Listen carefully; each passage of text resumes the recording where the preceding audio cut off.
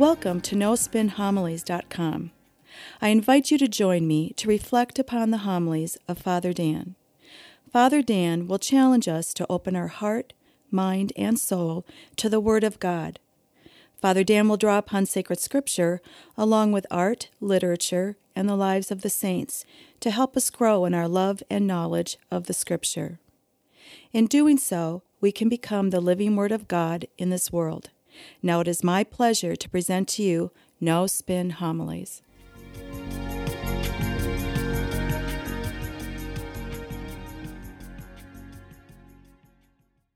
What's one of the greatest threats to Christianity? Is it our culture, atheism? Is it the devil? Pope John Paul II once said, one of the greatest threats to Christianity is ignorance. Ignorance. Ignorance can be one of the greatest threats to Christianity because without the continual knowledge of our faith, how can we practice it? Better yet, how can we pass it on to our children? Notice I said the continual knowledge of our faith. We believe in lifelong faith formation, which means the process of learning about our faith never stops. Our entire life is one in which we continually grow in the knowledge of our faith, in all aspects of our faith, whether it's art, architecture, music, church history, sacred scripture, the early church fathers' writings, whatever it may be, we must continually grow in the knowledge of our faith so that our faith may grow. One of the professors at Mundelein Seminary, the seminary in which I attended to be trained as a priest, would always tell us, faith won't grow if you don't want to know.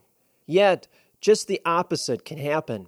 If we don't have a continual knowledge of our faith, we won't be able to distinguish truth from fiction when we are challenged. Then we become vulnerable, confused, and that leads to spiritual disaster. My friends, let's face it, in the past, we could live in a closed society when we would rely upon the knowledge and understanding of our faith to the priest. Every Sunday we would come to Mass and the priest would tell us about our faith or tell us about sacred scripture.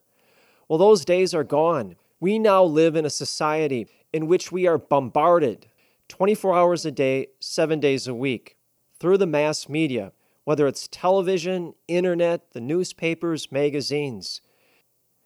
We have to be able to sift out the truth from the lies. Fortunately, our faith is essential for just that task. Yet it is our faith that requires continual growth. This weekend's first reading from Acts of the Apostles really sets the tone for us. Peter says, "You denied the holy and righteous one, the author of life you put to death. Now I know, brothers, that you acted out of ignorance, just as your leaders did." Peter is telling the people that because they were ignorant of Jesus Christ and did not know who he was, they put him to death. Peter is giving us all a harsh wake-up call that ignorance can definitely lead to disaster. But we have to realize that there are factors in our society that are luring us to disaster. I'll give you one case. Recently, there's been a mass proliferation of books promoting atheism. A good example is Christopher Hitchens' book entitled God is Not Great, which was very popular. This book essentially identifies religious people behaving badly in the name of religion.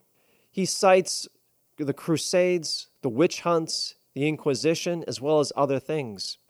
Hitchens argues that if God truly was great, he would have intervened and stopped these terrible things from happening in the name of religion. Later on, he then concludes that God truly does not exist. If he did, none of these things like the Crusades, the witch hunts, the Inquisition ever would have happened. God would have stepped in and prevented them.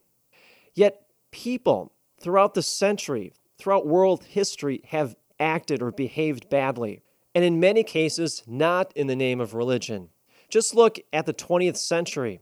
Nearly 50 million people died in wars and conflicts. They were killed by people like Pol Pot, Mao Zedong, Hitler, and Stalin, people who were fiercely anti-religious. Hitchens, like other authors of books that deny the existence of God or attack our Christian faith, completely fail to understand that, yes, our church contains divine elements.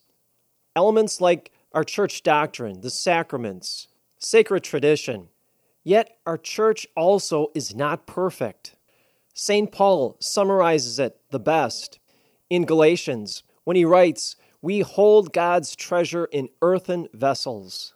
We hold God's divine elements in fragile, flawed vessels of ourselves.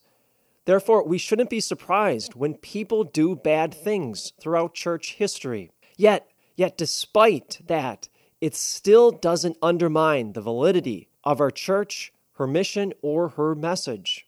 A great analogy my friend gave me to help us understand this concept further is of Albert Einstein's physics. One could argue that Einstein's physics were the groundwork for the atomic bomb and nuclear weapons that killed thousands of people. Does that mean Einstein's physics, all of his work, is evil and bad? No. We see that it can be used at times for bad purposes. See, apply that now with Christianity. Yes, individuals throughout church history have done bad things, yet that still does not undermine the validity, the truth of our church, as well as her mission and her message in this world.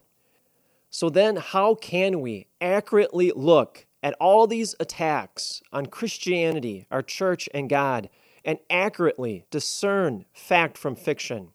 Well, I think we have to turn next to the gospel. The gospel teaches us a very important lesson. Listen now. Jesus said to the apostles, "These are my words that I spoke to you while I was still with you, that everything written about me in the law of Moses, in the prophets and Psalms must be fulfilled." Then he opened their minds to understand the scriptures. Jesus opens the minds of the apostles in order for them to understand sacred scripture and therefore be able to grow in their faith. And this would be vital for the apostles because they would have to go out into the world and establish the church, be a witness to Jesus Christ in the world, and therefore having the knowledge to distinguish truth from fiction. My friends, what we have to understand is that there is only one source of God's divine revelation, and it is God and God alone that tells us about who He is. And yet, we drink from two different fonts of revelation. There's two different ways we receive God's revealing truth. One is through sacred tradition, which is basically the Ten Commandments, the sacraments, the church doctrine and dogma. The second font that we drink from to receive God's revelation is from sacred scripture. My friends, in the past, as Catholics, we relied far too heavily on sacred tradition to help us grow in our knowledge of God and neglected sacred scripture. Yet, we cannot allow that to continue. St. Jerome once said, "Ignorance of Scripture is ignorance of Christ." If we do not know the Bible or Scripture, we do not know who Jesus Christ is. And that's so true, now more than ever. We must allow God to help us come to know who He is through sacred Scripture. It's important for us to begin, if we haven't already, to read the Bible on a regular basis. Study it, maybe together in a group. Take it to prayer. My friends, if it was important for Christ to open up the minds of the apostles for them to grow in their faith, then it is also important for us to allow Jesus to open up our minds so we too can grow in the knowledge of our faith. And when that happens, then we begin to easily see just how outrageous these attacks on our church are. Great example of this is Bill Maher's movie, Religulous.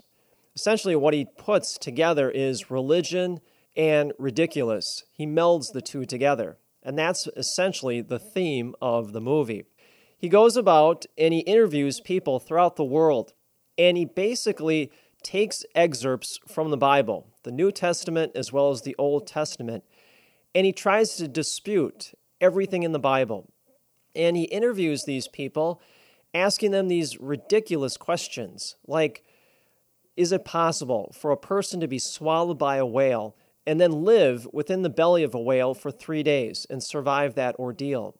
When these people are posed with these outrageous questions, they stand there dumbfounded, and they're not able to answer him. And so Marr then concludes that all of the Bible is pure fiction, and therefore Christianity, which rests upon the Bible also, is just some fairy tale myth that shouldn't be believed. Well, if we truly are beginning to know the Bible, are studying it and praying over it, we begin to realize that that claim is just completely outrageous. The Bible is not necessarily a book as it is a library. If we go into a library, we see the library is divided in sections: history, sports, fiction, nonfiction, poetry. Well, the same thing holds true with the Bible. There are certain aspects of the Bible that are historically correct, especially aspects that are dealing with King David and King Solomon. Yet, there are other books of the Bible, like Genesis, that has a rich theological narrative. By studying the Bible, we realize that the Bible is written in different literary genres. Some books of the Bible are historically correct, especially when dealing with the monarchies of Israel. Some books of the Bible, like Genesis or Exodus, have that rich theological narrative. Other parts or books of the Bible are very poetic. For example, Song of Songs or the Psalms. By knowing that, then we can accurately discern the Bible. We must read the Bible through the lenses of these different literary genres. Then yes, the Bible truly is divinely inspired and is given to us by God so as to inspire faith. And yet the only way that we can come to this conclusion is by simply studying the Bible ourselves. Now that we have recognized the danger of ignorance and now are growing in the knowledge of our faith, what's next? Well, the practical application of our faith. Now that we are growing in the knowledge and the wisdom of it, now we have to begin to apply it in our life. And see, that's what St. John is getting at from the second reading. St. John writes, "The way we may be sure that we know Jesus is to keep his commandments." The way we may be sure to know Jesus is to keep and practice his faith. My friends, what you have to understand, the greatest theologian is not always the greatest saint. We may know everything there is to know about our faith in Catholicism, but unless we put it into practice, it's not worth a darn thing. So now we have to act upon it. We have to adopt it, ratify it, make it part of our identity, incorporate this wisdom into our daily life.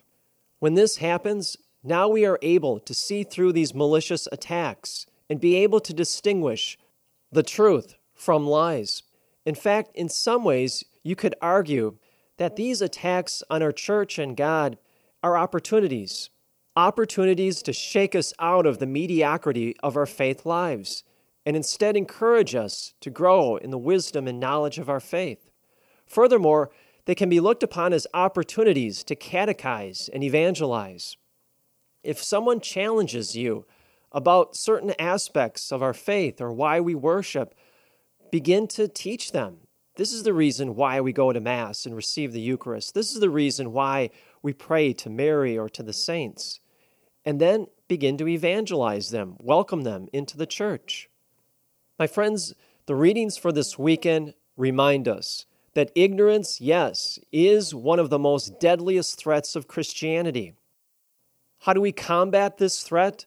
Lifelong faith formation. A life committed to growing in the knowledge and the practice of our faith. See, then we have nothing to worry about and everything to hope for.